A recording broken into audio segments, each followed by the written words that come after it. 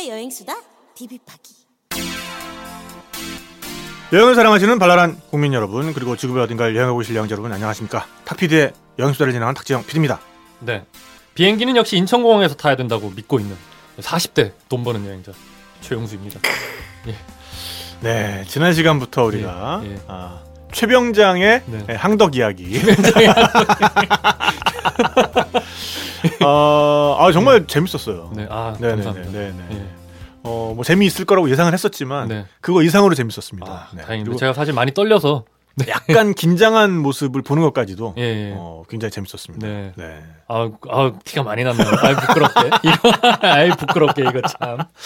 근데 이제 하시면서 약간 이렇게 하시던데 그런 걸 위해서 꼭 앞으로는 방송 녹음하시기 전에 우리 도라지청 바른농산물 반홍에서 제공해드리는 도라지청 꼭 드시고 방송에 임하시면은 더욱 꾀꼬리 같은 목소리로 우리 청취자들을 만날 수 있을 것 같아요. 그러니까요. 제가 긴장해서 그런지 그 1편 때는 목도 좀 갈라지는 기분도 들고 그랬는데 이게 역시 도라지청을 안 먹어서 그런 거였구나. 네, 이제서야 깨닫습니다, 제가. 이 반홍의 도라지 제품이요. 정말 이게 해발 780m에서 자라는 3년 이상 된 약도라지만을 사용해서 만들고요.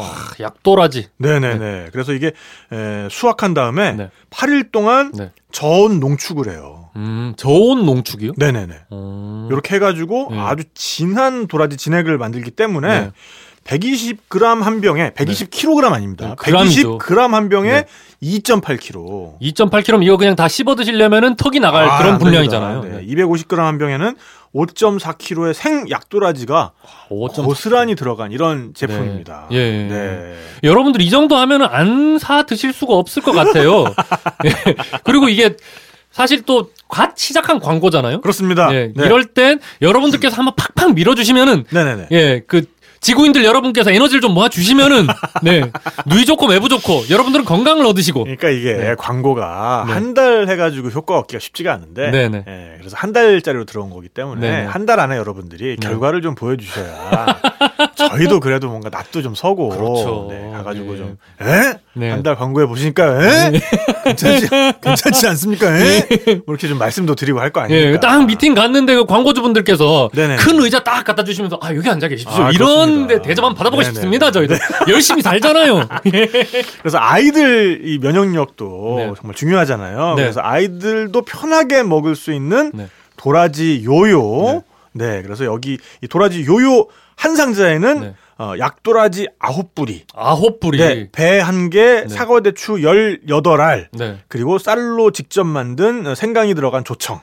이렇게 들어가고요. 그래서 전 재료가 모두 국내산 100%니까요. 아이들에게도 정말 믿고 먹일 수 있는 도라지 제품일 것 같습니다. 사실 요즘 그 수입산 되게 많잖아요. 이런 농산물들이. 근데 이게 국내산으로 만들었다는 것만으로도 이제는 우리가 이걸 믿고 먹을 수 있겠구나라는 생각이 들잖아요. 그렇죠. 근데 그 국내산, 오로지 국내산 재료로만 만든 게 바로 이게 반홍의 도라지 제품들이다. 그렇습니다. 도라지는 국내산, 또 비타민은 미국산이 최고죠. 그렇습니다. 또 약하면 미국이잖아요. 약하면은. 비타민의 나라. 비타민의 나라. 없는 비타민이 없더라고요. 나우푸드에서 생산한 정말 아주 너무너무 믿을 만한 그런 건강식품들을 만나보실 수 있는 비타민샵이죠. 제가 계속 아르지닌 말씀을 드리고 있는데 아르지닌 말고도 정말 여러 가지 제품들이 있고 저는 요새 아르지닌 말고도 또 유산균 먹고 있습니다. 유산균. 우리가 장을 또 편안하게 해야 몸이 편안하고 하루가 편안하고. 맞습니다. 장이 편안하면 몸이 편안해. 근데 이게 제가 요즘 장이 안 좋잖아요. 저번에 심지어 방송까지 못할 정도로 되게 아팠잖아요. 그래서 다시 유산균을 복용하고 있는데 낫고 있어요. 그러니까요. 이게 삶의 질과도 직결이 되는 그런 문제이기 때문에 어떻게 보면 제가 맨날 실리마린 이야기하고 아르지닌 이야기하고 그랬는데 유산균이야말로 저한테 가장 필요한 게 아니었나. 요즘을 보면은 정말 그런 것 같아요. 유산균을 꼭 드시고 그래서 화장실에서도 정말 좋은 시간 보내시고. 근데 이게 아침에 화장실에서 좋은 시간을 보냈냐 못 보냈느냐가 그날의 그날의 퀄리티를 정말 엄청 좌우해요. 그렇습니다. 그래서 화장실에서 정말 부드럽고 황홀한 시간을 보낸 다음에 마시는 커피 한 잔의 여유. 끝내준다. 이게 정말 끝내준다. 하루를 시작하는 완벽한 패키지 아니겠습니까? 네, 커피하면 또 우리 1kg 커피가 있습니다. 1kg 커피는 진짜 우리 삶의 질을 올려주죠. 네. 네. 제가 늘 원하는 게 그겁니다. 저는 비행기를 타고 날아가면서 제가 싸운 1kg 커피를 훌쩍 마시는 거. 너무 멋있다. 네. 빨리 그날이 오기를. 화장실에서 부드럽게 1kg 정도 비워준 다음에 그렇죠. 그 다음에는 또 1kg 커피를 마셔야 이게 정리가 되거든요. 이게. 그렇죠. 놀란 속이 좀 정리가 되면서 하루를 정말 그윽하게 시작할 수 있는. 놀란 코도 좀 우리가 놀란 후각도 좀 매만져 주면서 격조 있게 하루를 시작할 수 있는 필수품. 그 중에 특히 얼마 전에 팔고 있는 그 컵 오브 엑설런스. 그 제품들은 진짜 제 커피 취향을 한 단계 올려줬어요. 그렇죠. 이게 웬만해서는 또 만나보기 힘든 그런 제품들인데 왜냐면 워낙에 수량도 한정돼 있고 하기 때문에 근데 우리 이상호 대표님이 직접 가셔가지고 현지 농장 다 둘러보시고 농장주 만나보시고 사이트 가보면은 농장주가 본인이 어떤 생각을 가지고 이 커피를 만들었는지 이런 거를 다 심경 고백한 그런 동영상까지 다 올라와 있습니다. 정말 따봉하면서 이렇게 막 던지고 그러지는 않고 그러지는 않고요. 그래서 정말 커피의 경험을 한 단계 업그레이드 해줄 수 있는 컵 오브 엑설런스 시리즈 꼭 한번 경험해 보시면 좋을 것 같고요. 그래서 여러분들 정말 다니실 때가 많습니다. 하지만 걸어 다니실 필요는 없고 인터넷에서 편안하게 앉으셔가지고 손품을 좀만 파시면은 저희를 도와주고 계신 정말 이 많은 좋은 분들의 좋은 제품들을 이용하실 수가 있습니다. 그러니까 지금 세 개가 이야기가 나왔습니다. 일단은 목 건강에 좋은 도라지. 그리고 장 건강에 좋은 유산균. 유산균은 비타민샵이고 그리고 우리의 삶의 한 단계 격조를 올려주는 코 건강에 코 건강에 좋은 1kg 커피. 요 세 제품 모두 여러분들 많은 사랑 부탁드리겠습니다. 그러면 저희는 잠시 광고 듣고 와서 오늘의 이야기 이어가도록 하겠습니다. 면역력이 중요한 지금 아이들에게 가장 좋은 것을 주고 싶은 마음을 가득 담은 반홍의 도라지 요요송을 들어보실까요?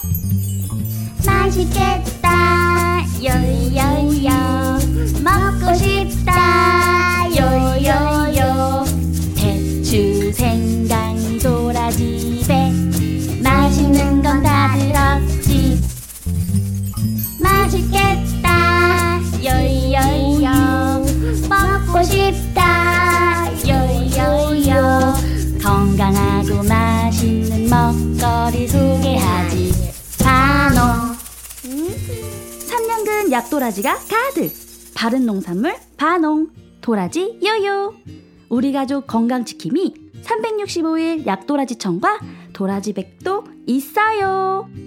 초록창에 바른 농산물 반홍을 검색해보세요. 완전 맛있다구. 비타민이 필요할 땐 비타민샵 비타민샵 우리 가족 건강관리 비타민샵 비타민샵 검색창에 지금 비타민샵 비타민샵 커피를 알게 될수록 깊은 맛이 좋아집니다. 깊어진 향기, 개운한 뒷맛. 사장님이 지구 반대편에서 직접 골라오시는 커피다운 커피 1kg 커피. 1kg는 마셔야 커피를 마신 것 같죠? 1kg 커피.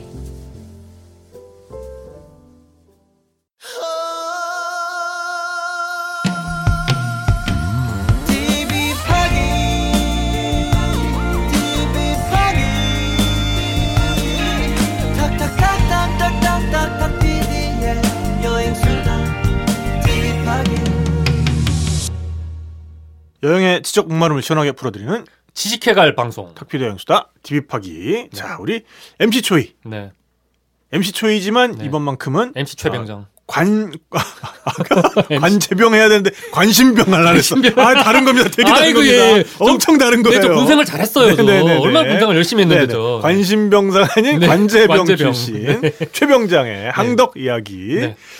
자, 지난 시간에 제트여객기라는 것이 어떻게 개발이 돼서 네. 초기 단계에 어떤 경쟁이 이루어졌는가. 네. 그래서 정말 미친 짓도 불사하는 그렇고. 그런 경쟁을 겪으면서 항공기들이 발전하는 그런 이야기를 해주셨고요. 네, 그렇습니다. 제가 지난 시간에 대한항공의 DC9을 타봤던 것 같다라고 말씀을 드렸었는데 네네. 아무래도 DC9은 아닌 것 같고 네. 이게 보니까 60년대에 개발돼가지고 대한항공에서도 운용을 하긴 했었는데 네. 너무 옛날인 것 같고 네. 제가 그 비행기를 탔던 게 90년대 후반이니까 비슷하게 생긴 MD8이었던 것 같습니다. MDA. 네, 생긴 건 되게 비슷하게 생겼어요. 이렇게 날개에는 엔진이 없고 예. 뒤에 이렇게 2개 달려있는 대한항공 거였어요? 아보카도가 2개 달려. 아보카도가. 우리 이번 시리즈의 공식 용어가 될 것 같은데. 아보카도. 엔진은 아보카도죠. 엔진은 아보카도. 네. 근데 제가 문득 생각나는 게 이게 그 포커 100이라는 기종일 수도 있다는 생각이 드네요. 문득. 포커 아니었어요. 분명히 MD 포커도 아니면 아니었어요? DC였는데 예. MD8이셨던 것 같습니다. 네. 그러니까 어쨌든 아보카도가 동체 뒤에 달려 있었다. 그렇습니다. 네. 자, 그럼 오늘 이야기는 어디서부터 시작을 할까요? 네. 일단 지난 시간에 그러니까 대여객기 시대에 대제트 여객기 시대에 장을 연 두 그렇죠. 기종에 대해서 말씀을 네네네. 드렸잖아요. 네네. 그러니까 지난 시간에 보잉 707 네. 그리고 약간 후발주자로서 DC8 네. DC8 요 두 기종을 제가 말씀을 드렸는데요. 그냥 먼저 그냥 하나 또 추가로 말씀드리고 싶은 거는 그 보잉사 비행기들은 다 7 어쩌고 7이잖아요. 그렇죠. 네네. 네네. 네. 뭐 창업주께서 네. 럭키세븐을 좋아하시는지 네. 7자가 꼭 들어가네요. 그쵸. 네네네. 이게 왜 그랬는지 한번 찾아봤거든요. 그래요? 네네. 네. 이유가 되게 단순하더라고요. 그냥 처음 민항기 시장에 진출하니까 그냥 네. 앞에는 그냥 7로 했는데 예. 말 그대로 럭키세븐이네. 그러니까. 예. 네네. 7로 했는데 그럼 맨 뒤는 뭐로 해야 되지? 네. 하다가 앞에 7이니까 뒤에도 7 하지 뭐. 오호. 그렇게 지어진 이름이 707이고. 그렇게 단순하게. 예. 그 707이 너무 성공하다 보니까 네네네. 중간에 있는 숫자만 계속 바꿔 나간 거예요. 그러네. 예. 그러니까 어찌 보면 그 미신이 통했네요, 그러니까. 네, 그렇죠. 정말 럭키 세븐으로. 예. 그래서 이 707과 DC8 이야기를 잠깐 했었는데 네네네. 사실 이때 비행기는 뭐 지금도 많이 날아다니긴 하지만 그렇게 크지는 않았어요. 네. 이런 작은 비행기 그러니까 딱 탔을 때 통로가 하나 있는 그렇죠. 네. 네네네. 예. 딱 비행기 안에 딱 들어가면은 중간에 통로가 우리 고속버스나 열차처럼 통로가 하나 중간에 쭉 있고 양쪽으로 뭐 의자가 3개 배치되어 있다던가 네네네. 2개 있다던가 네네네. 하는 이런 비행기였어요. 네네네. 네. 이런 비행기를 부르는 이름이 따로 있습니다. 그래요? 네. 네네네. 협동체기. 협동체기. 협동체기. 네네네. 좁다 할 때 그 네네네. 협. 네네네. 그리고 동체가 좁다 할 때 그 협동체기인 거죠. 띄어쓰기를 잘 해야 될 것 네. 같습니다. 협동체기. 협동체기 그러면 협동체기. 그 안에서 뭔가 되게 같이 협동을 해야 될 것 같고. 예, 그리고 체기 그러면 체육 뭐 이런 느낌도 좀 들고. 협동체기. 협동체기입니다. 그러면 이 협동체기에 해당되는 게 있으면 네네네. 넓은 것도 있을 거 아니에요. 그럼 이제 광동체기가 있겠네요. 그렇죠. 광동체기가 있습니다. 네네네. 예, 역시 탁피디님은 다 아실 거라고 생각했습니다. 모든 걸 알고 계시죠. 협의 반대니까. 그렇죠. 예. 광동체기가 네네네. 있습니다. 광동체기는 여러분들이 또 딱 타시면은 볼 수 있는 그 통로가 두 줄이 나 있는 거예요. 그렇죠. 네네. 네네네. 그래서 보통 이 협동체기는 국내선 그러니까 우리 제주도 갈 때나 뭐 이럴 때 많이들 보실 테고. 그러니까 이제 협동체나 광동체는 딱 타면은 타기 전에 마지막으로 그 스튜어디스가 표를 한번 보자 그러잖아요. 네네네. 그래서 그냥 보고서는 그냥 들어가시라 그러면은 협동책이고 본 다음에 가까운 편으로 들어가시면 됩니다. 먼 쪽으로 들어가시면 됩니다. 이렇게 분류를 해줄 때는 그거는 광동책이다. 그거 되게 좋은 기준이네요. 네네네. 예. 딱 그렇다 진짜. 예. 잘못 가면은 저 한 바퀴 삥 맞아요. 뒤에서 다시 맞아요. 통로 잘못 들어가면. 예. 그래서 이 광동체기는 보통 이렇게 해외 나갈 때 아마 많이들 타셨을 거예요. 근데 이 광동책이라는 게 아까 말씀드렸던 것처럼 처음 나오진 않았을 거 아닙니까? 뭐 언젠가 시작은 있었을 텐데. 모든 시작은 있었을 거 아닙니까? 그리고 모든 기계가 그렇듯이 크게 만드는 것보다는 작게 먼저 만들고 그다음 그걸 튀겨 나가잖아요. 키워 나가잖아요. 모든 탈 것이란 게. 이 광동책이란 게 그래서 나온 지 얼마 안 됐고 정말 최근의 비행기라고 생각하시는 분들이 되게 많은데 이거 나온 지 생각보다 되게 오래됐어요. 네네. 이 최초의 광동체기, 상용화된 광동체기가 바로 뭐냐면은 그 유명한 보잉 747입니다. 그래요? 네네네. 747이 그러면은 세계 최초로 상용화된 광동체기인 거예요? 네, 그 전에도 광동체기가 있다곤 했는데 이게 747만큼 이 뭔가 센세이셔널한 그런 비행기는 없었다고 하더라고요. 그럼 그 전에는 무조건 그냥 통로는 한 줄인 게 당연한 거였는데. 당연한 거죠. 예.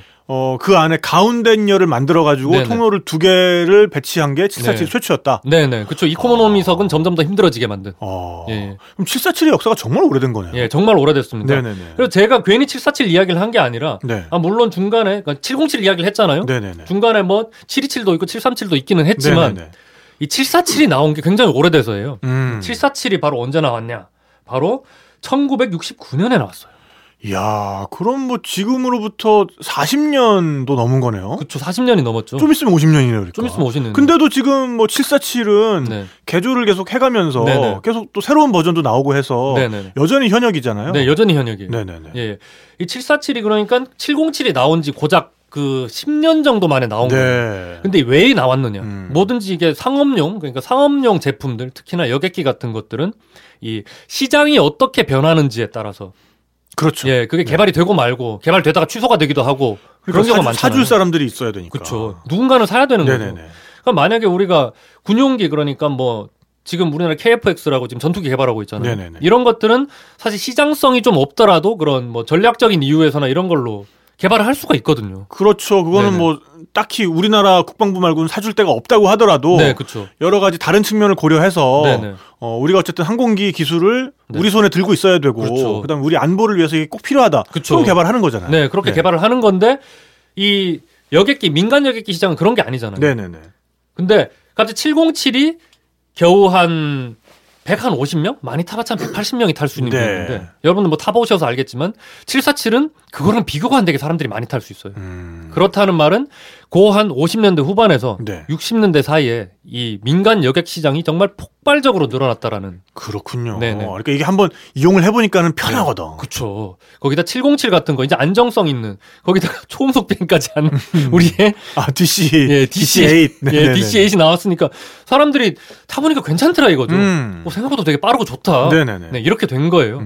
예, 그래서 747을 개발하게 된 건데 이게 사실 747이라는 그래서 먼저 747이라는 비행기의 스펙을 간단하게 말씀을 드릴게요. 일단 747이라는 비행기는 뭐 여러분들 뭐 머릿속에 뭐 그냥 딱 떠오르실 것 같고요. 보잉 747 그러면은 뭔가 머리 부분 조금 두껍고 뒷부분이 조금 두껍고. 날씬하고 그래서 전보 여객기라고 하는 그 별명이 아예 그냥 공식적으로 있을 정도로 어떤 많은 사람들을 한꺼번에 이렇게 수송할 수 있는 비행기의 대명사죠. 그렇죠. 그러니까 비행기 하면은 가장 딱 떠오르는 게 아마 보잉 747일 거고 저도 아마 입덕을 이 747로 한 것 같아요. 예. 너무 멋있다. 와, 저게 747이야? 그러고 예. 일단 말씀하셨던 대로 앞부분은 2층이에요. 그러니까 아직 그 2층은 못 올라가 봤다? 저도 아직 못 올라가 봤어요. 이게 비싼 표를 사야 올라갈 수 있더라고요. 2층이라는데 이게 앞부분이 분명히 2층이라는데. 그러니까 저 같은 경우도 이 747 처음 탔을 때 인상이 그러니까 제가 살면서 맨 처음 탄 여객기가 747이거든요. 그러니까 그 앞에 이렇게 딱 들어갔을 때 비행기 안에 딱 들어갔는데 비행기 계단이 있는 거예요. 우리 집에도 계단이 없는데 이게 이 747 진짜 계단이 있구나 깜짝 놀랐던 그런 기억이 있거든요. 그래서 일단 보잉 747 하면 여러분들은 딱 기억하시면 되는 게 일단 앞부분 조종석 쪽이 2층이다. 네. 그리고 엔진이 4개가 달렸다. 아보카도를 4개 달고 다닌다. 그러니까 그 2층 부분에 그러니까는 그 1등석이 있겠죠 아무래도. 1등석은 프라이빗하니까. 그 1층 부분의 앞부분이래요. 아, 네네네. 네, 거기는 보통 비즈니스석이 오히려 많다고 하더라고요. 네, 그렇게 세팅하는 경우도 많대요. 네, 저도 뭐 이유는 잘 모르겠는데. 예. 그리고 일단 최대 한 12,000km를 날아갈 수가 있어요. 12,000km. 네, 12,000km면은 물론 뭐 이만큼 다 날아갈 수 있는 건 아니지만 손님도 태우고 하면은 뭐 좀 줄어들긴 하겠지만 최대 12,000km를 날아갈 수 있다는 거. 그 기존의 보잉 707이 최대한 8,000km까지 날아갔대요. 네, 근데 그거 1.5배가 더 날아갈 수 있게 된 거죠. 그러니까. 네. 그리고 승객은 무려 450명을 태울 수 있다라는. 야, 그럼 3배잖아요, 승객이. 거의 한 3배죠. 예. 707 최후 가장 개량된 기종이 한 200명 정도 탈 수 있었다고 하니까 예. 이 450명이면 정말 어마어마한 거죠. 예. 그러니까 한 10년 만에 이렇게 발전을 한 거예요. 그러니까는 뭐 항공사 입장에서는 기름값 뭐 아무래도 비행기가 좀 크니까 조금 더 들긴 할 텐데 뭐 기름값 한 1.5배 들여서 운임을 뭐 3배 이상 받을 수 있으니까 그쵸. 뭐 완전 남는 장사죠. 완전 남는 장사죠. 근데 이게 협동체가 아닌 광동체기란 게 개발된 것도 사실 이게 항공 역학이랑도 관련이 있다고 하더라고요. 네네네. 그러니까 이게 사람을 많이 태우려면 동체를 크게 만들어야 되잖아요. 근데 동체를 무한정 길게 만들 수는 없으니 길게 만드는 건데 그렇죠. 그렇죠. 이 비행기가 너무 길어지면 그렇죠. 상상만 딱 해도 엄청 비리비리하고 그러니까, 날아가다 뚝 부러질 것 같고. 그러니까 빼빼로 되는 거예요. 빼빼로. 예, 빼빼로 같은 게 날아다니는데 얼마나 불안해요. 너무 불안해. 예. 이렇게 하다가 뚝 부러질 것 같아요. 그러니까 나 생각만 해도 무서워 진짜. 예. 그러니까 이런 그 동체를 무한정 길게 만들 수는 없으니 발상의 전환을 해서 동체를 넓게 만들자라고 했던 거라고 하더라고요. 그리고 그럼 당연히 구조적인 강도도 더 증가를 하겠죠. 왜냐하면은 얇은 파이프 구부리는 것보다 굵은 파이프 구부리는 게 훨씬 어렵잖아요. 그렇죠. 예. 그리고 또 그만큼 사람들이 많이 타려면 그 안에 편의시설 같은 것도 또 좀 중요하고. 그쵸. 예. 그래서 정말 보잉 747이야말로 이 세계 항공기 역사를 한 단계 발전시킨 그런 거라고 볼 수가 있어요. 이때만 해도 보잉 747이라고 하면은 그러니까 비행기 여행의 대명사라서 아직도 그 보잉 747의 그런 그 아성을 깨트린 비행기가 없다고 해도 뭐 과언이 아닌 거죠. 그렇죠. 그러니까 최근에 그 에어버스사의 A380이라는 그 전체가 다 2층으로 된 비행기 이게 한번 도전장을 내밀었다가 이제 여행 수요 갑자기 막 떨어지고 여행 그 수요 여행 시장 자체가 막 개편되면서 말 그대로 정말 비행기 자체는 훌륭했는데 이 시장 상황이 변하면서 결국에는 거기 대응을 못 하고 더 이상 생산되지 않는 취지가 돼버렸죠. 제가 또 아까 그 보잉 707 이야기하면서는 H.O.T와 잭스키스 이야기를 했었잖아요. 근데 이 747은 진짜 너무 대단한 비행기인 게 대적할 자가 없어요. 마이클 잭슨이네. 마이클 잭슨. 네, 그렇죠. 그러니까 그 탑 오브 더 월드예요. 그 비틀즈도 롤링스톤스가 있었잖아요. 그러고 보니까 비틀즈도 롤링스톤스가 있었고 메탈리카에게는 메가데스가 있었잖아요. 그렇죠. 그리고 나훈아에게는 남진이 있었고. 근데 747은 마이클 잭슨이네, 진짜. 그랬다는 말씀을 드리고 싶습니다. 그래서 사실 보잉 747은 뭐 뒤에 가면서 또 계속 말씀을 드릴 거니까. 일단 요 정도로 언급을 하고 넘어가면 되고.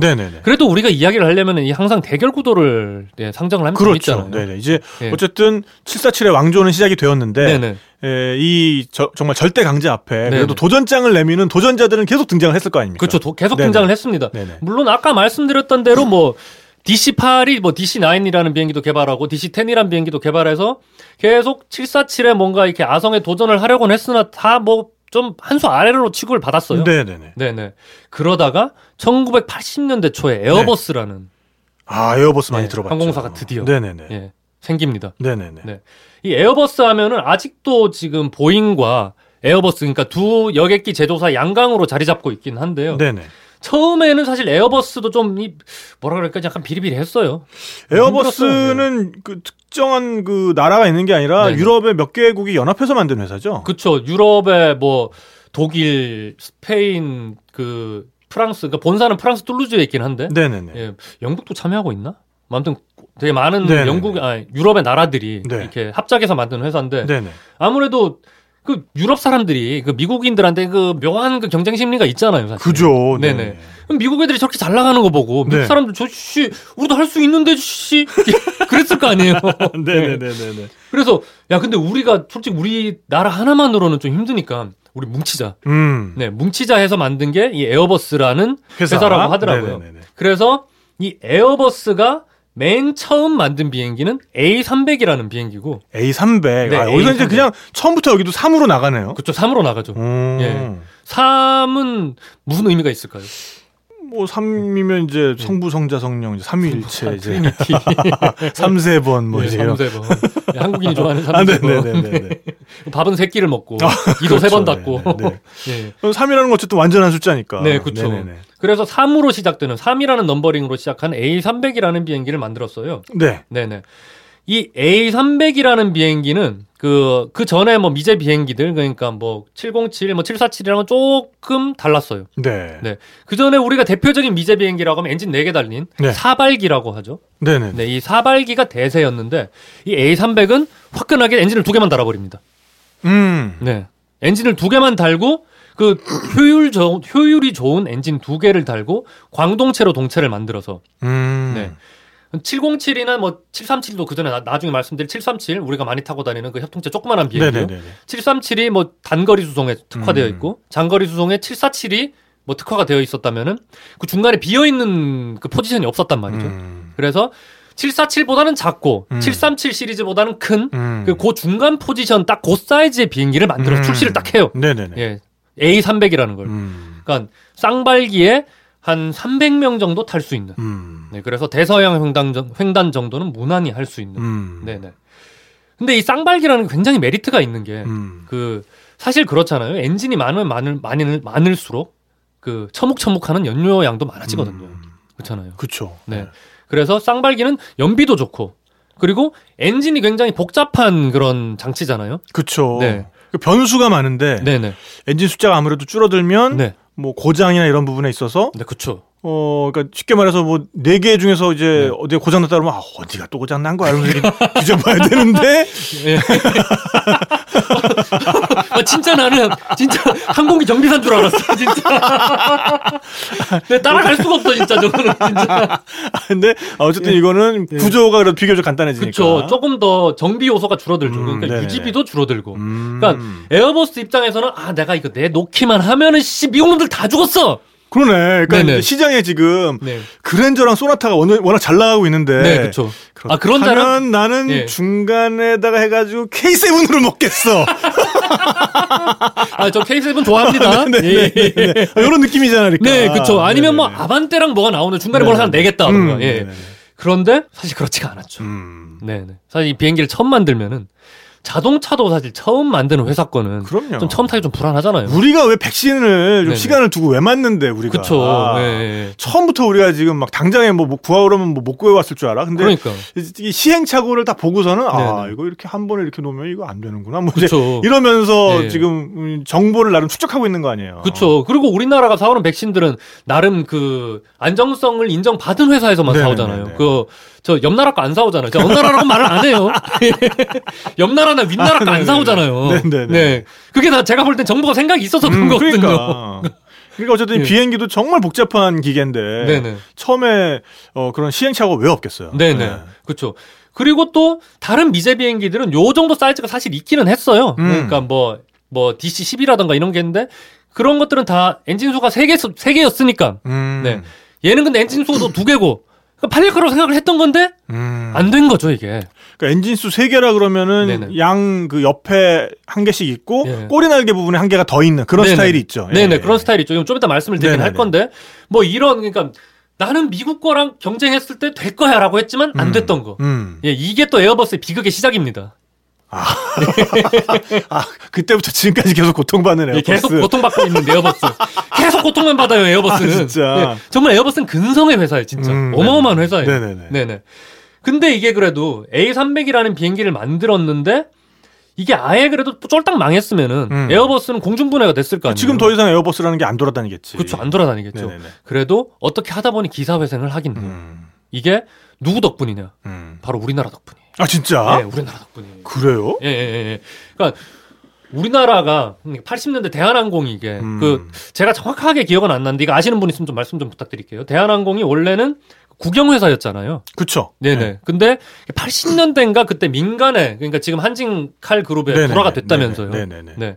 불화가 되면서 이제 대한항공도 우리나라도 경제 성장을 막 하고 있을 때니까 뭔가 이제 해외 여행이라던가 항공 수요가 많아질 거를 생각하고 비행기를 막 사들일 거 아닙니까? 예, 막 사들이려고 하는데 그때 마침 이 A300이라는 비행기가 나온 거예요. 그러니까 원래 이제 처음 시작하는 애들이 한 번에 확 지르잖아. 네, 그렇죠. 확 지르죠.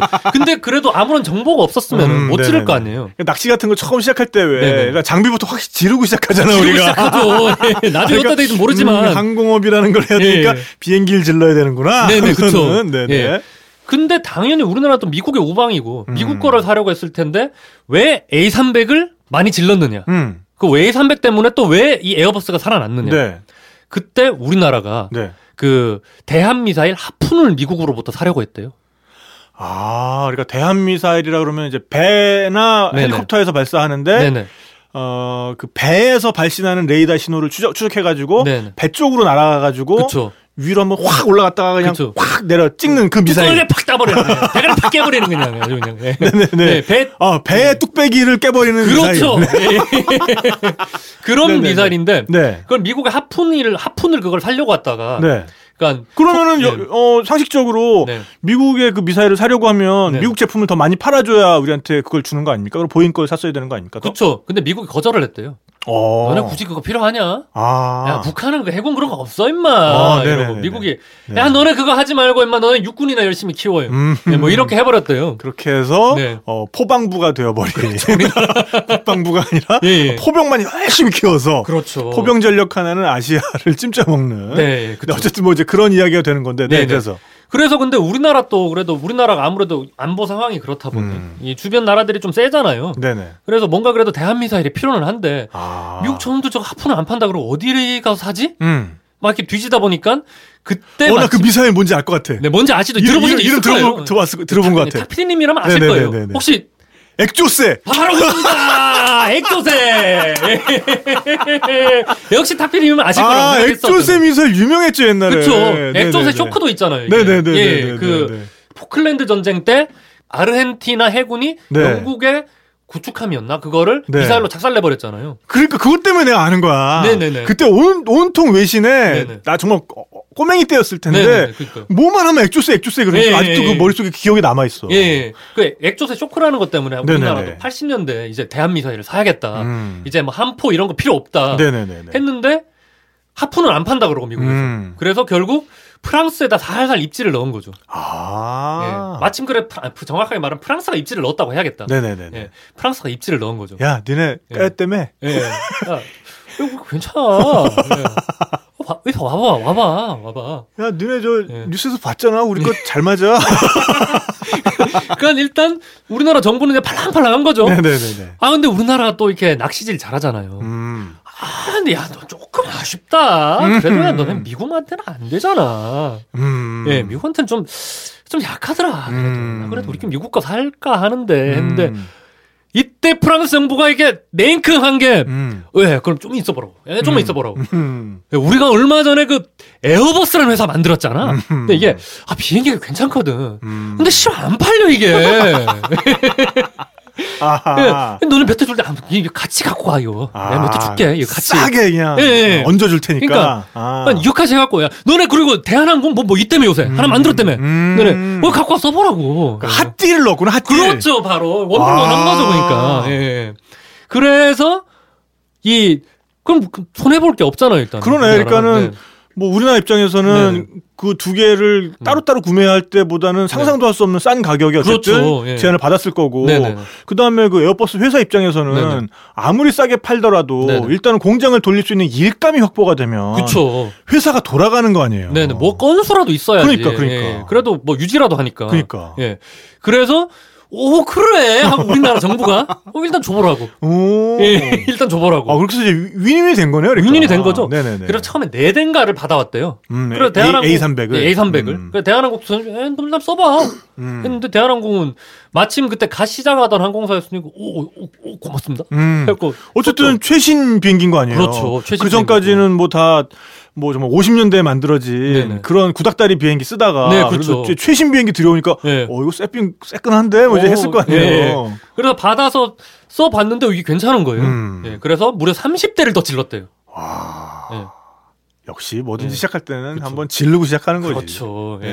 근데 이게 물론 그 에어버스가 대한항공을 통해서도 어느 정도 이렇게 그 처음에 초도 물량 확보하기도 했고 그리고 또 에어버스가 뭐 마케팅을 많이 했대요. 무료로 그냥 갖고 와 써보라고 뭐 이런 그러니까 시승 행사. 시승 시승 행사도 좀 하고 뭐 그래서 좀 그러니까 마케팅을 잘 한 덕분에 이게 특히나 이게 우리나라만 해도 그때는 사실 좀 이렇게 그 개발도상국이었잖아요. 근데 개발도상 국가, 제3세계 국가에서 특히 미국산 비행기를 사기 조금 그런 나라들에서 입소문을 탄 거예요. 근데 말 그대로 정말 틈새 시장을 눈물겹게 뚫었구나. 그렇죠. 눈물겹게 뚫어서 진짜 에어버스 그래 정말 좋아요. 저는. 그래서 저는 지금 똑같은 가격에 조금 더 비싸도 에어버스 항공기 표가 에어버스를 운용하는 항공사의 표가 더 비싸도 에어버스를 타요 저는. 야, 우리 최병장은 그러니까는 그 항공권 끊을 때 기종까지 보는군요. 기종 봐요. 기종 봐요, 저는. 그러니까 만약에 제가 뭐 유럽을 간다. 네. 유럽을 가는데 뭐 하나는 뭐 777이고 하나는 에어버스 뭐 최신 기종 350이다. 네. 근데 350기 한 10만 원 더 비싸다? 고민 안 해요. 에어버스 타요 저는. 그렇군요. 한 10만 원 정도는 한번 3, 40만 원 차이 나면 조금 고민하는데 그 이상 넘어가면. 근데 그거는 뭐 편의성과도 연관이 있는 겁니까? 아니면 오로지 그냥 에어버스가 좋아서입니까? 덕질이에요. 뭐 비행기는 솔직히 뭐 다 똑같죠. 네, 다 불편하죠. 예, 다 불편하죠. 뭐 그냥. 예. 그래서 아무튼 에어버스가 살아남은 거죠. 진짜 저는 진짜 정확하게 제가 죄송합니다. 팩트체크를 다시 할게요. 에어버스에서 처음에 4대를 이렇게 뭐 써보라고 줬고 나중에 36대를 샀대요. 36대. 예, 제가 기억을 조금 잘못했네요. 36대. 어쨌든 뭐 그 한 회사가 그래도 처음에 초도 물량으로 네네. 다른 판매처가 나타날 때까지 버티기에는 정말 충분한 물량이었을 거고 에어버스는 정말 동쪽으로 재단 하나 만들어 놓고 아침 저녁으로 여기 경영진 이쪽을 향해서 절해야겠네요, 진짜. 그렇죠, 해야죠. 실제로 그래서 이 절만하면 안 보이잖아요. 예, 뭐 저를 해야 돼요. 분명히 했을 거예요. 예, 그 아시아식으로 했을 건데, 근데 그것만 해서 좀 약하니까 이 한진칼 전 회장인 조중훈 회장, 회장, 네네. 그 레종 도네루 2급 훈장인가를 줬다고 하더라고요. 그 프랑스 최고의 정부에서 훈장. 네네네. 얼마나 고맙겠어요. 네네네. 네네. 그래서 제 소원이 그 에어버스 본사가 있는 툴루즈에 가보는 건데, 네, 예. 얼마 전에 그 제 친구가 툴루즈에서 유학하다 돌아와 버려서 아쉽습니다. 그 친구 있을 때 갔어야 되는데. 그 친구 얼마 전에 그 책 하나 썼는데 철학자의 뱃속이라는 책 썼는데 많이들 봐주십시오. 아무튼 제가 되게 좋아하는 친구라서. 아니 뭐 좀 홍보를 할 거면은 좀 제대로 하고 뭐 이렇게 후루룩 지나가. 뭐 무슨 작가님이요? 이아름. 네. 그러니까 그 친구가 그 미셸 옹프레라는 작가의 그 책을 번역해서 이아름. 네, 이아름 선생이 철학자의 뱃속이라는 철학자의 뱃속 철학 교양서를 썼는데 많이들 봐주십시오. 네네. 철학은 철학자의 뱃속, 그쵸. 미술은 온요데스크. 그렇습니다. 우수양 작가의 온요데스크 많이 사랑해 주시고요. 네, 그리고 취미 에세이는 취미가. 그렇습니다. 네, 아무튼 그렇습니다. 그래서 에어버스 이야기까지 일단은 제가 한번 해봤고요. 네네네. 네, 그러니까. 이때까지만 해도 근데 제 생각에는 보잉은 딱히 이 에어버스에 대해서 뭐 이렇게 라이벌 의식을 느끼거나 하진 않았던 것 같아요. 아직은 아직은 뭐 그래 뭐 너네 좀 하네. 그래 유럽 그래 너네도 좀 그래 해야지. 뭐 어차피 망할 건데 쓴다 뭐 이제 이 정도. 열심히 한다. 그래도 보잉의 라이벌이라고 하면 그래도 이때까지만 해도 제 생각에는 더글러스사. DC8을 만들었던 이 더글러스사였다고 생각을 해요. 예. 근데 이 더글러스사는 그 747이라는 하늘의 패자가 생겨버렸으니까 약간 다른 길로 자신의 이 활로를 찾습니다. 그게 뭐냐면은 아까 잠깐 말씀드린 그 산발기. 산발기 시장을 노림으로 해가지고 그러니까 자신들의 활로를 뚫으려고 해요. 그러니까 장거리 노선에 취향하는 항공기의 주류가 사발 엔진이라면 그렇죠. 엔진 4개 달린 거. 그리고 이제 근거리를 운항하는 것들이 이제 쌍발을 기본으로 한다면 그 중간 틈새인 엔진을 꼬리 날개 쪽에 한 개 장착을 하고 날개 밑에 2개 아니면 뭐 뒷부분에 2개 하는 산발기. 네, 그렇습니다. 요게 근데 좀 멋있어. 간지가 이게 여러분들 듣고 계시면은 지금 MD-11 한번 쳐보세요. 이게 간지가 멋있게 생겼어. 장난이 아니에요. 이게 보통 간지가 아닌 게 제가 인천공항에 그 비행기 착륙하는 거 보러 자주 가잖아요. 오성산 전망대. 그 옛날 한 3, 4년 전만 해도 이 산발기가 꽤 날아다녔거든요. 근데 이 산발기가 그 활주로 어프로치 할 때 이 간지는 진짜 747 뭐 이런 사발기랑 또 다릅니다. 이게 말로 설명을 못 하겠네. 그러니까 뭐랄까 약간 보디빌더 같아요. 그래요? 예. 진짜 이게 그러니까 보디빌더도 747 이런 게 보디빌더나 아니면 효도로 이런 사람을 보는 것 같다면 그러니까 그 산발기는 미들 체급에 몸 진짜 좋고 이게 땡땡하면서 날렵해 보이는 그런 사람 있잖아요. 마이클 비스핑. 그 누구예요? 격투기 선수 중에 그런 선수 있어요. 그래요? 네네. 예, 그런 느낌. 딱 그런 느낌이에요, 진짜. 그래서 되게 너무 크지도 않은데 땅땅해가지고. 그러니까 적당한 사이즈에. 예. 그래서 아무튼 이 더글러스사가 그 산발기를 출시를 합니다. 그 전에는 DC8은 일단 저번에 말씀드렸던 대로 사발기였고.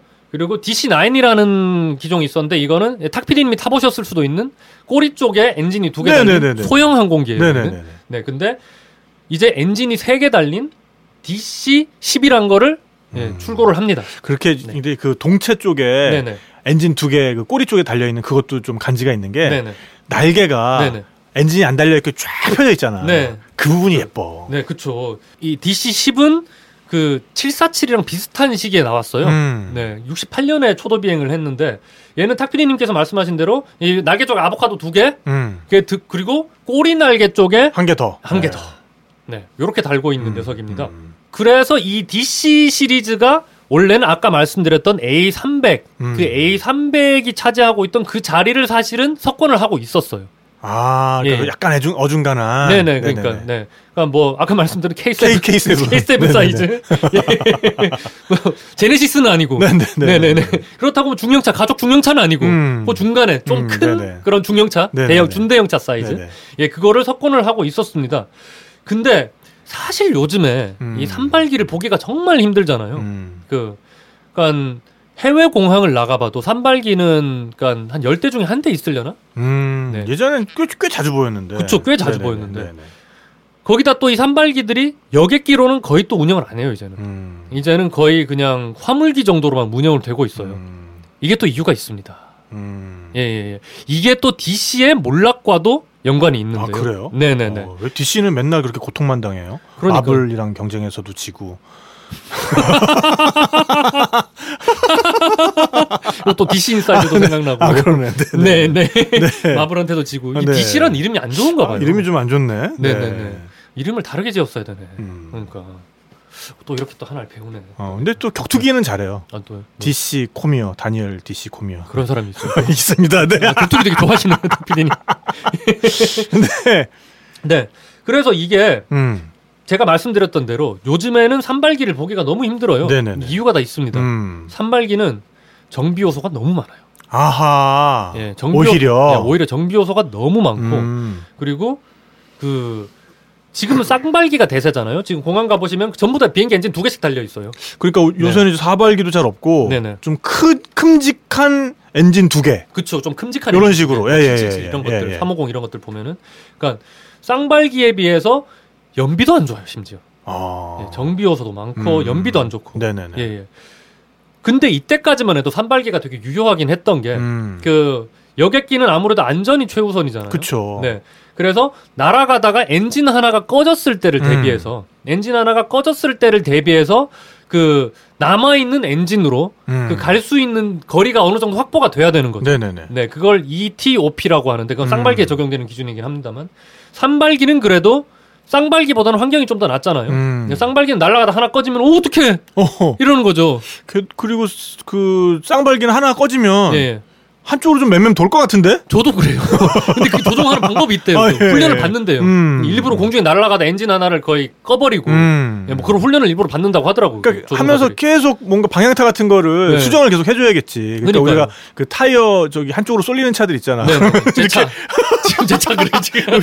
휠 라인 안 맞아가지고 차 한쪽으로 계속 쏠리면 우리가 핸들을 한쪽으로 틀고 계속 운전하게 되잖아요. 그러니까, 그거 되게 불안하잖아요. 근데 산발기는 그런 요소가 좀 적은 거죠. 그러니까. 그러다 보니까 이때까지만 해도 요 정도니까 한 300명 정도 탈 수 있는 사이즈면 적어도 그래도 뭐 준장거리 이상은 투입이 되는 그런 항공기인데 장거리면 아무래도 불안 요소가 좀 더 많고 단거리 비행보다는. 그래서 산발기 정도는 돼야 그래도 안정성이 있다고 판단을 한 거예요. 더글러스사에서는.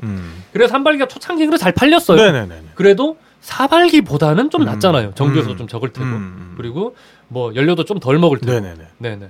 그런데 아까 말씀드렸던 대로 엔진 하나하나가 이제 성능이 너무 좋아진 거예요. 네네.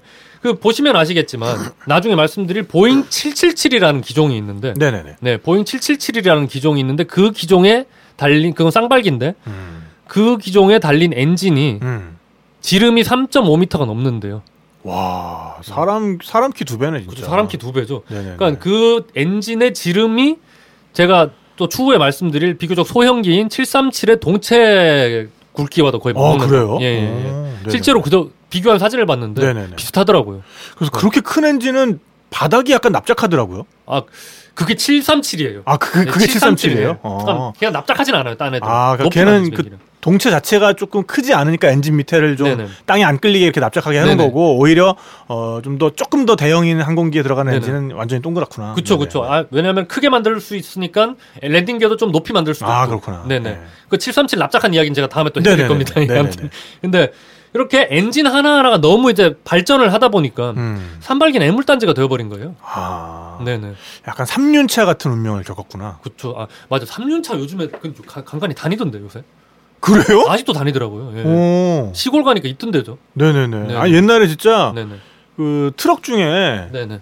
이렇게 트럭인데 그 바퀴 3개짜리인 네. 그런 게 있었어요. 기아에서 나온 거. 제가 본 거랑 다른 거다. 네. 네네. 그래가지고 그 보면 우리가 네네.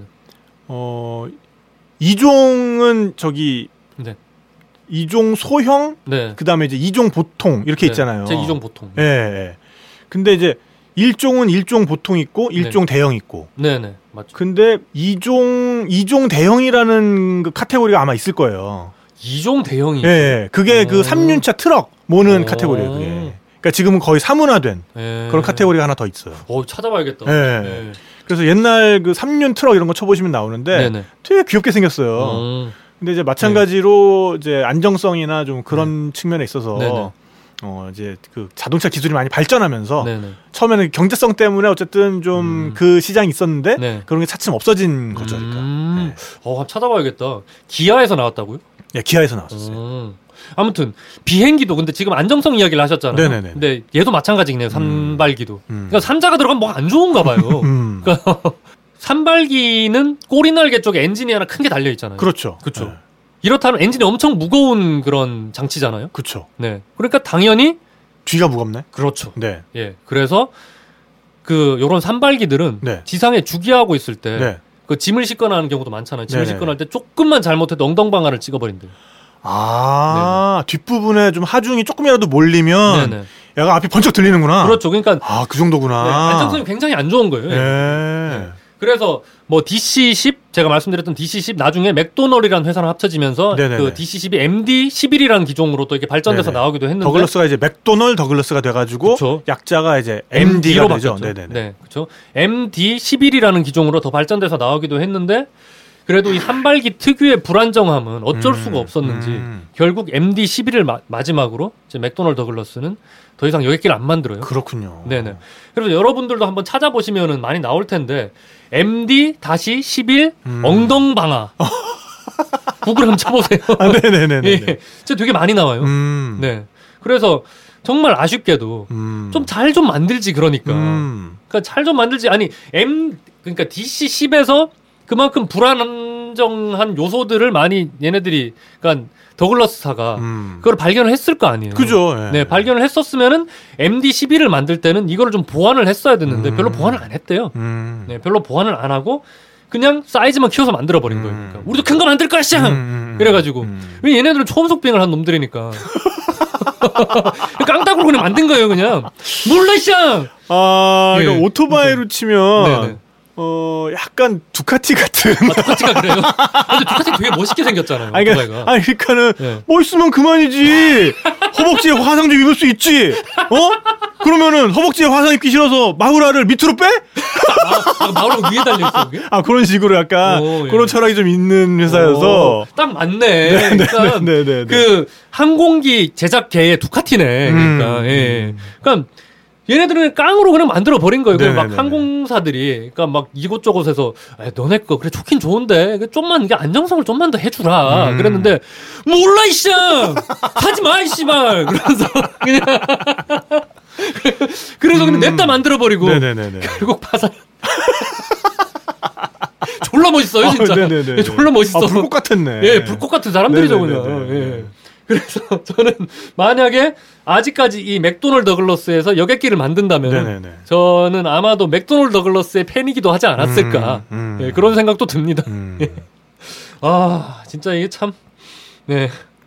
그러니까 이게 공항 가면은 요새는 비행기들이 다 너무 비슷해져가지고 그렇죠, 다 똑같이 생겼어요. 그 보는 맛이 별로 없는데 그래도 조금 좀 제가 더 좀 어렸을 때만 해도 네. 공항 가면은 저렇게 생긴 비행기도 있구나. 그쵸. 이렇게 생긴 비행기도 있구나. 막 이랬거든요. 네. 그러니까, 쟤는 엔진이 2개가 한꺼번에 뒤에 있네. 네. 쟤는 꼬리 날개에도 엔진이 있네. 뭐 이런 거 막 보는 맛이 있었는데. 그 엔진 2개짜리면 참매 1호잖아요. 북한 김정은 그 IL-62? IL-62. 예. 제가 네. 사실 아까도 그 네. 말씀을 잠깐 하셨는데 네네. 그 에어버스가 네네. 조금 초기에 네. 조금 그나마 형편이 좋아진 게 네네. 미국 비행기 쓰기 좀 그런 나라들 시장을 개척해가지고 네네. 좀 괜찮아졌다. 네네. 근데 정말 이 러시아, 소련 쪽이야말로 네. 미국 비행기 쓰기가 좀 대단히 그렇잖아요. 그렇죠. 못 쓰죠. 못 쓰지 거기는. 그래가지고 거기도 자기네들 나름대로 비행기를 그래도 어쨌든 항공 또 강국이기도 하고. 그렇죠. 미국 바로 다음이니까. 네네네. 개발해온 역사가 꽤 되는데. 네네. 그래가지고 저도 이제 그 러시아제 비행기를 탔던 기억이 너무 강렬해가지고 예. 아직도 머릿속에 남아 있는 게 있어요. 언제요? 네, 그래서 제가 2005년에 네네. 루마니아 들어갈 때 네. 모스크바를 경유해서 갔거든요. 네네. 그래가지고 제가 그때 아이로플로트사 항공사를 그 악명 높은 요즘에 많이 좋아졌다고 하던데 예. 그때만 해도 뭐 했었는데 예. 그때 제가 탔던 비행기가 네. 저도 너무 신기해가지고 네네. 그 안에 있는 그 항공 안전 카드 있잖아요. 네네. 그걸 유심히 봤던 기억이 나요. 네. 그래가지고 그게 IL-62는 아니었고 네네. IL-86. 86. 예. 인류신에서 네네. 나온 그 네. 인류신이 폭격기도 많이 만들고, 그쵸, 예. 네네 수송기도 많이 만들고 하는 네. 회사인데 거기에서 그래도 이 구소련 그러니까 지금의 뭐 이제 중앙아시아 뭐 독립국가 연합 지역 국가들을 그 운항하는 그런 그 여객기들을 많이 공급을 했었거든요. 네. 그래서 제가 알기로는 그 IL-86이 네. 공산권 최초의 광동체일 거예요, 이게. 저 지금 바로 찾아볼게요. 네네네. 예. 그래가지고 이제 이거를 타게 됐는데 네. 너무 좀 낯설게 느껴졌던 게 일단 들어가자마자 낯설었어. 뭐예요? 약간 나는 대성당 들어온 줄 알았어. 그래서 네. 이 뭔가 그래서 내가 이 느낌이 왜 들지? 네. 왜 이렇게 뭔가 장엄하고 광활한 느낌이 왜 들까? 동방정교의 느낌이에요. 동방정교 느낌이야. 너무 가운데가 아치인 거야. 가만 생각을 해보니까 네. 그 오버헤드 컴파트먼트라고 하잖아요. 그 위에 뭐 짐도 넣고 뭐 거기 선반. 이제 네. 바람도 나오고 네네네. 뭐 유사시에는 이 저기 마스크도 떨어지고 그 네네. 부분 네. 그게 양쪽에밖에 없는 거야 고속버스처럼. 그래서 예. 중간은 정말 마감 안 해놓은 천장처럼 예. 그 아치가 그대로 보이는 거예요 동체가. 짱이다. 그래서 그렇게 광활했던 거야. 왜 우리가 천장고 높은 그 공간에 들어가면 되게 넓어 보이잖아요. 그렇죠. 예. 그래가지고 이 양 옆에만 짐칸이 있으니까 네네. 이게 그래서 어쨌든 인천에서 떠서 네네. 모스크바까지 가야 되는데 네네. 모스크바 경유인데 네네. 이게 또 보따리 상들이 좀 많아요. 그러니까는 터져 나가는 거야 이 짐칸이. 야, 예. 가운데가 아예 없으니까. 예. 그리고 내 짐 좀 끼우려고 그러는데 다들 이 불곰 아저씨들인데 얼마나 무서워. 덩치도 엄청 네. 크시잖아요. 형님들도 보면은. 그래가지고 이렇게 찌릿하면 내 짐을 이렇게 그래가지고 좀 멀리 가가지고 넣고. 와, 근데 그거를 이제 어떻게 타보셨대 진짜. 와, 대단하시다 형. 그래가지고 예. 이게 좌석 배치가 네네. 2, 3인가 뭐 그랬어. 가운데는 무조건 셋이고 네네. 옆이 그냥 셋이었나 2, 3, 2인가 뭐 그랬는데 네네. 333이었다. 333. 333. 네. 그래가지고 제가 가운데 자리에 앉았어요. 하필이면 또. 예. 예. 양옆에 불곰 아저씨 한 분씩 앉으시고. 피곤해. 말만 들어도 피곤해. 그래가지고 반팔 입고 있는데 제가 이렇게 팔걸이에 이렇게 소심하게 손을 올렸었는데 너무 간질간질하고 까실까실해 해가지고 팔을 이렇게 소심하게 이렇게 다소 곳이 내렸어요. 그 아저씨들 팔이 너무 당당하게 양옆에서 이러고 있어가지고. 와 씨. 생각만 해도 힘들어. 생각만 해도 힘들어. 형님들은 등치가 너무 크세요. 장난 아니지. 진짜 그분들은. 장난 아니지. 그리고 이게 정말 그 구조상으로 정말 독특한 부분들이 있었는데 일단 공조 시설이라 하잖아요. 네네. 위에 공기 나오는 거. 네, 공기 나오고. 공기 순환하고. 네, 위에 없습니다. 네? 위에 없습니다. 어디 있어요, 그럼? 눈앞에 있습니다. 왜요? 그 등받이에 앞에 사람 등받이에 요 공기 트는 데가 있어요. 그래가지고 처음에는 요거 여기서 이렇게 바로 조절할 수 있으니까 손 안 뻗어도 좋구만. 이랬는데 그걸 이제 딱 이렇게 틀면 싹 하고 눈이 이렇게 되게 눈 쪽으로 바로 나오게 돼 있어서 싹 쎄한 느낌이 들고 예. 그리고 등도 예. 그 등받이에 달려 있어요. 예. 독서등도. 그래요? 어떻게? 그래서 그러니까 이 테이블이 접히잖아요. 트레이가. 네. 그 트레이 위에 약간 튀어나온 부분 있잖아요. 그렇죠. 거기에 독서등이 달려 있어요. 아주 조그맣게. 상상 초월이다. 네. 예. 그래가지고 이제 앞에서 이제 비행기 출발하기 전에 정말 그 KGB 전직 KGB 요원이었을 것만 같은 마치 그 컴뱃 삼보를 그래도 한 12년 정도 수련하셨을 것만 같은 스튜어디스 분께서 정말 무표정하고 무서운 표정으로 자 여기 이제 나오는 방송에 맞춰서 자 저기로 나가면 죽고 저기로 나가면 되고 뭐 이제 이런 거 하잖아요. 그 전에 그분한테 죽는 거 아니에요? 그냥 비상 상황에서는 탑승구 여기 있습니다. 저거 만질 꿈도 꾸지 말고 뭐 이제 이런 걸 이렇게 막 하잖아요. 그 전에 넌 나한테 죽을 거야. 그러니까 그래서 그걸 이렇게 막 보는데 근데 이제 유사시에 마스크가 떨어진다 뭐 이제 이런 게 있잖아요. 보통 보면은 마스크는 머리 긴급 상황 시 위에서 마스크가 떨어집니다. 먼저 자신의 마스크부터 착용하고 그쵸. 옆에 분을 도와주시기 바랍니다. 뭐 이제 이런 게 나올 건데 그게 아니라 그거는 유사시에는 마스크는 3열 시트에 가운데 부분 그것도 마찬가지로 등받이에 들어있어. 거기밖에 없어. 거기 3개가 들어있는 거예요? 네. 그래서 유사시가 되면 가운데 사람이 그걸 뜯어. 그래서 마스크를 꺼내. 그래서 자기 먼저 쓰고 양옆에 나눠줘. 이런 시스템이에요. 역시 우리 불공국. 와, 네, 뭐 자동으로 뭐 나오고 하는 거 없습니다. 참 타보고 싶네요. 가운데 분이 정신을 차리고 있어야 돼요. 그러니까요. 아니 가운데 진짜 너무 가혹한 거 아니에요? 제일 힘든 자리잖아요, 거기가. 진짜 제일 힘든 자리인데. 그러니까 난 그 가운데 타가지고 낑겨 타가지고 유사시에는 내가 그거 뜯고서는 그거 나눠줘야 되고 불금 아저씨들. 그 우리 동양인들 덩치도 작고 힘도 없는데 그 형님들이 그리고 가장 기상천외한 건 제가 아직 말하지 않았습니다. 제가 자리가 약간 뒤에 편이었거든요. 이제 여행이 시작이 됐는데 너무 하는 거야. 뭘요? 냄새가. 무슨 냄새죠? 이게 화장실이 한 6칸인가 있는데 이게 모두 맨 뒤에 몰려 있습니다. 중간에 뭐 이렇게 배치해 놓고 이런 것 따위 없어요. 그럼 맨 앞자리에 있는 그 1A열 그 사람들 또 그 맨 뒤까지 와가지고 볼일 보고 가야 되는 거예요?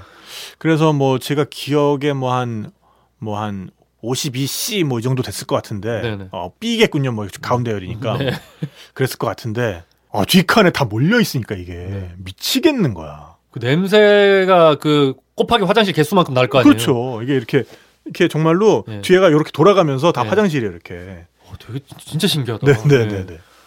그래서 정말로 이 세계의 비행기. 이 세상엔 존재하지 않는.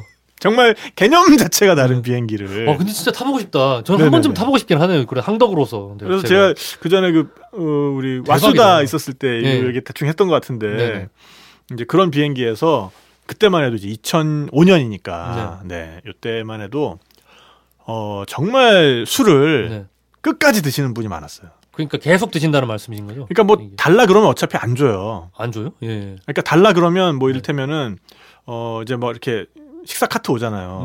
되게 무서운 표정으로 저를 노려보면서 What do you want to drink? 그래서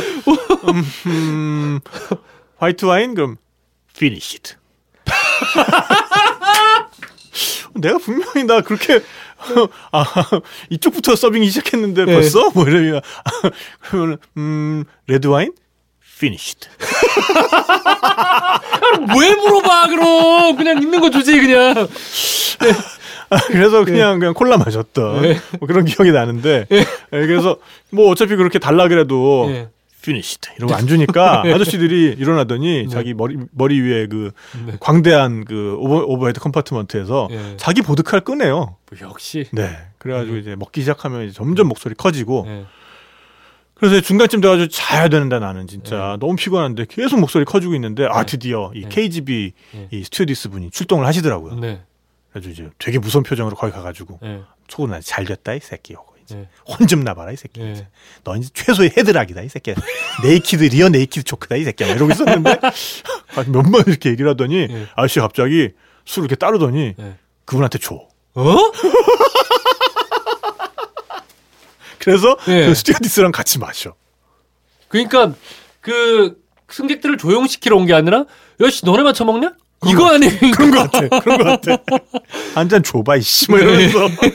그러니까 형님들이 쫄아서 오케이 줄게 드리겠습니다 한 거 아니에요? 그러니까. 정말 그런 어떤 정겨운 분위기였던 네. 이세계 비행기. 네. IL86체험. IL86. 네네네. 네. 그런 기억이 나네요. 와, 네. 진짜 정말 부럽네요. 저도 한 번쯤은 겪어보고 2번은 안 겪어보고 싶은데 이제 이미 다 이게 단종돼가지고 네. 이게 아마 연비가 네. 개 끝장이었을 거야 정말. 근데 러시아계 다 그랬대요. 네네. 다 연비가 안 좋다고 그래. 엔진이 효율이 안 좋아가지고. 네네네. 네. 그래서 뭐 진즉에 퇴출돼서 네. 이제는 더 이상 타고 싶어도 탈 수 없는 네. 그런 비행기가 되겠습니다. 아쉽다. 2000년대부터 열심히 다녔어야 되는데 2010년대 들어서 다니기 시작했고 제가 한 번쯤 타봤을 수 있을 것 같았는데 제가. 예. 아무튼 네.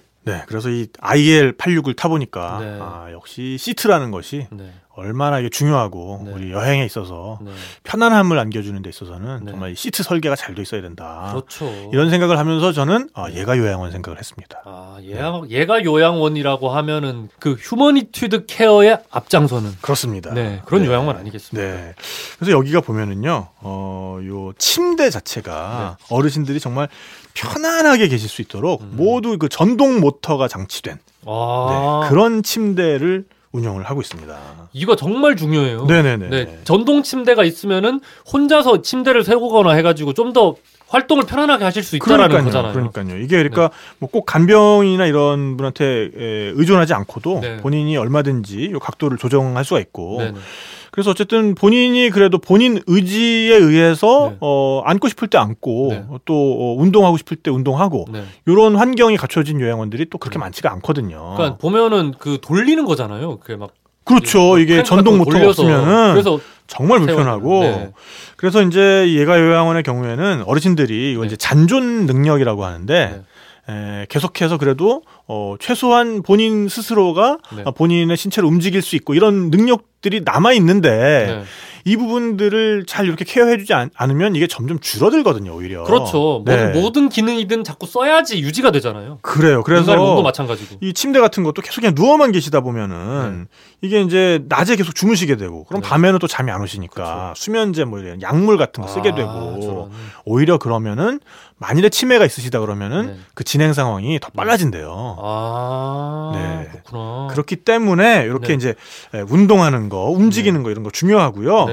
그래서 이런 스트레칭 운동을 통해서 최대한 많이 움직이시고 이런 잔존 능력을 유지하고 때로는 또 걷지 못하는 상태로 오셨을 때도 오히려 이런 케어를 통해서 걸으실 수 있게 되기도 하고 이런 케이스들이 있으니까요.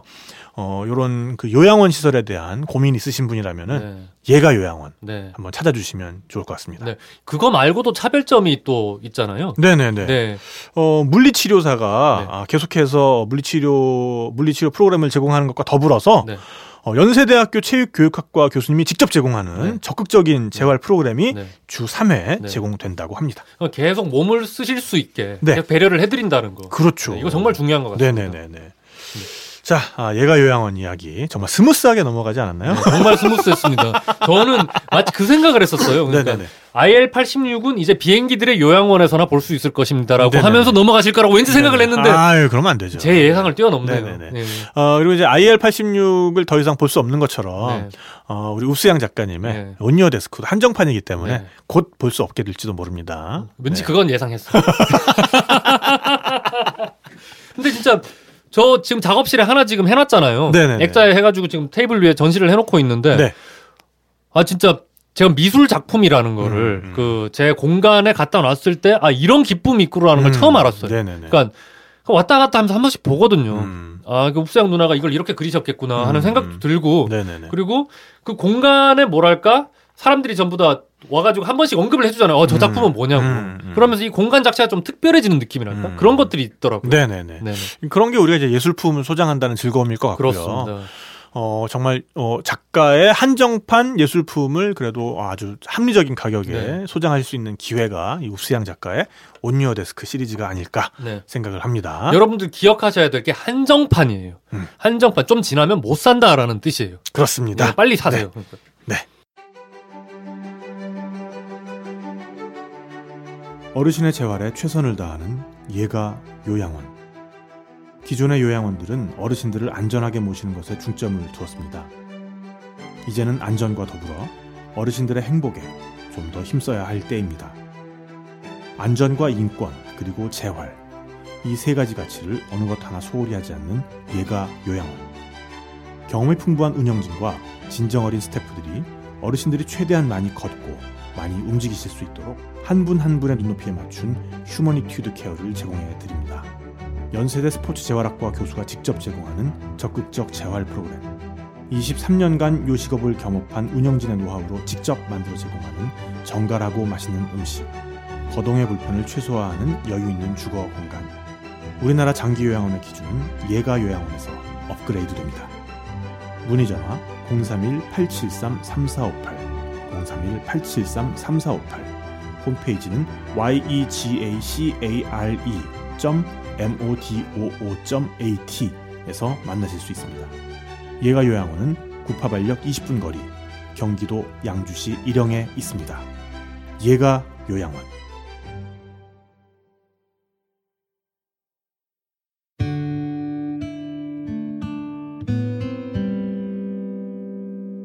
비누야, 저는 괜찮았는데 너무 뚱뚱해졌어. 그녀는 없지만 자신을 돌봐야지. 너무 방종하지 마. 살 좀 빼. 누구에게나 찾아오는 우울과 불안. 그럴 때마다 책상에 앉아 그림을 그리는 작가가 있습니다. 수건이 울 땐 기분이 좋다. 본질은 변치 않아. 여전히 이 수건은 감정이 풍부하다. 아티스트 읍수양이 글과 그림으로 전하는 우울과 불안에 대한 따뜻한 공감. On Your Desk.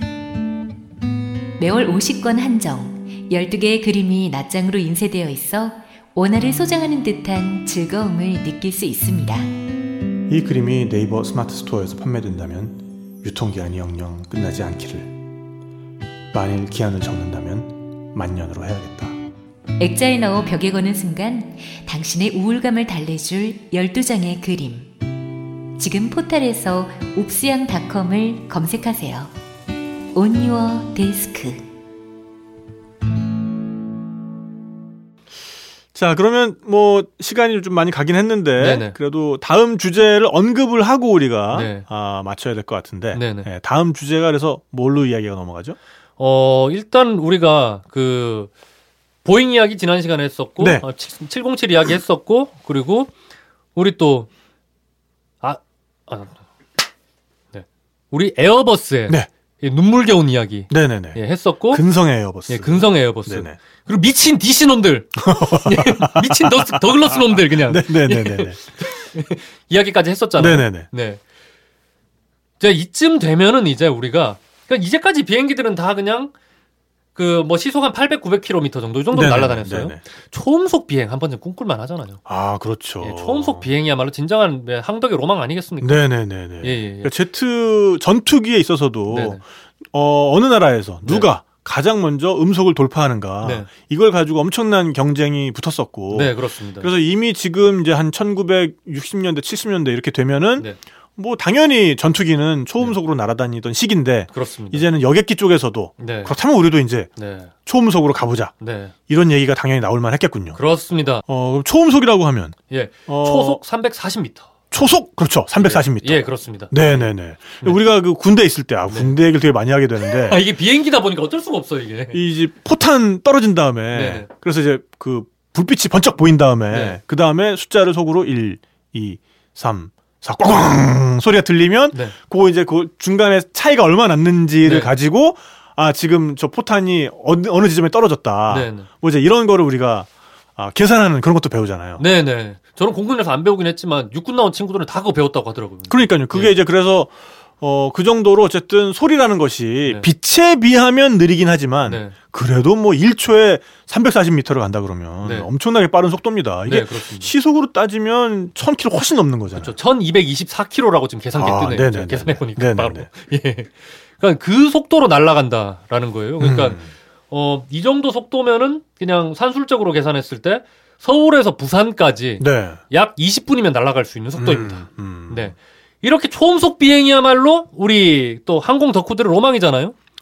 근데 어쨌든 그 DC에서 한번 달성하긴 했으나 네, 그쵸. 그건 좀 미친 방법이었고 그거는 뭐 정상적인 추력을 얻어서 음속 돌파를 했다기보다 비행기를 추락시킨 거잖아요. 똑바로 박아버린 거죠 그냥. 급강하를 통해서. 네네. 그래서 다음 시간에는 이 그냥 순항 비행에서 초음속 여객 비행이 가능하게 한 최초의 여객기 콩코드에 대해서. 콩코드. 저는 이거를 못 타보고 콩코드 시대가 마감된 게 저도 너무 아쉬워요. 그러니까요. 근데 우리는 못 타봤을 수도 있어요. 너무 비싸니까. 너무 비싸더라고 진짜. 근데 생긴 게 너무 멋있잖아. 그렇죠. 저는 근데 아직 콩코드 날아다니면은 돈 모아가지고 한번 타보긴 언제 한 번쯤은 언제 한 번은 타볼 거예요 진짜. 저는 딴 거보다도 착륙할 때 앞부분이 이렇게 숙여지는 거. 그러니까 그게 너무 그게 완전 간지지. 슈퍼 간지, 핵간지, 핵간지 진짜요. 오 진짜. 그래서 다음 시간은 이 콩코드 이야기를 한번 해보려 하니 여러분들 계속 관심 가져주시고요. 탁피디 여행수다 유튜브 구독도 눌러주시고요. 그리고 제가 얼마 전에 기고한 취미가 볼륨 2도 많이 사주시기 바랍니다. 자 그러면 이제 2부 마치면서 또 퀴즈를 내야 될 것 같은데. 네 그렇습니다. 퀴즈를 뭘 한번 내볼까요? 우리가 지금 비행기 엔진을 아보카도에 비유하고 있잖아요. 네네. 이 아보카도 3개 달린 비행기를 산발기라고 합니다. 이 산발기를 만들어서 나는 오로지 산발기 외길 인생이다라고 외치면서 열심히 만들어내다 결국 망했던 비행기 회사의 가장 최근 이름. 가장 최근 이름? 가장 최근 이름입니다. 네네. 저희 우리 언급을 한번 했었어요. 방송 그러니까 중에서. 인수합병된 다음에. 그쵸, 그 다음 이름. 앞에 그 햄버거랑 이렇게 합쳐진. 그쵸, 햄버거 비슷한 이름이랑 합쳐진 그 이름. 왠지 맛있게 들리는 이름. 그렇습니다. 땡땡땡땡땡땡땡. 그쵸, 땡땡땡, 땡땡땡땡 7자입니다. 7자. 한글로 했을 때 7자. 요거를 맞춰주시면 되겠네요. 네, 그렇습니다. 응모라고 하면 말이 되나, 근데? 참여하신지 경품을 받으신지 경품을 받으신지 한 달이 안 되신 분들은 조금만 자제해 주시면은 많은 분들께 기회가 돌아가실 수 있도록 할 것 같습니다. 그리고 요새 보니까는 또 워낙에 경품 많이 드리고 많이 받고 하시다 보니까 어떤 부분에서는 또 열심히 참여해 주시는 분들이 이렇게 적극 이렇게 좀 겸양을 하시다 보니까 비교적 3명까지 안 채워지고 오래 남아 있는 경우도 있는데 그래서 댓글을 이렇게 쭉 살펴보시다가 우연히 그렇게 어이쿠 이거는 3등이 아직 안 채워졌네 하고 주실 수도 있습니다. 그런 것도 한번 잘 보시길 바라겠고요. 자 정답을 아시는 분은 우리 여행수다 팟빵 게시판에 항공기편 정답 해가지고 이렇게 정답 올려주시면 되겠고 웬만하면은 앱에서 그 에피소드별 게시판에다 올려주시는 게 이제는 보기가 편해요. 맞아요. 그러면 한 번에 딱 정렬해서 볼 수 있어요. 제가 어제 이거 그 정답자 뭐 이렇게 달고 하는데 거의 한 40분 걸린 것 같아요. 막 찾아가면서 막 이렇게 해야 되니까 그래서 웬만하면은 그 에피소드별 게시판 이게 또 이제 근데 좀 불편한 게 PC에는 그 기능이 또 없어요. 맞아 없더라고요 이게. 이 팟빵이 좀 그래 잘 좀 해보세요. 제가 아까 그 DC 이야기 해드렸잖아요. 이게 중요합니다. 피드백은. 저희가 뭐 지금이야 뭐 전속 계약을 맺어가지고 딴 데는 못 올리고 있는데 우리 또 언제 또 확 자리 털고 일어날지 몰라요. 좀 잘 좀 하세요. 와 이 패기. 팟빵 신경도 안 쓰겠지만. 자 그렇습니다. 자 그러면 저희는 오늘 준비한 이야기는 여기까지고요. 다음 시간에 더 재밌는 이야기로 찾아뵙도록 하겠습니다. 지금까지 진행의 탁재영, 최용수 그리고 편집에는 김태용 PD였습니다. 여러분 그럼 다음 시간에 만나요. 안녕. 탁PD의 여행수다와 함께한 시간 어떠셨어요? 구독하기, 별점 주기, 댓글 달기, 후원하기로 응원해주세요. 탁PD의 여행수다는 청취자분들의 여행을 응원합니다.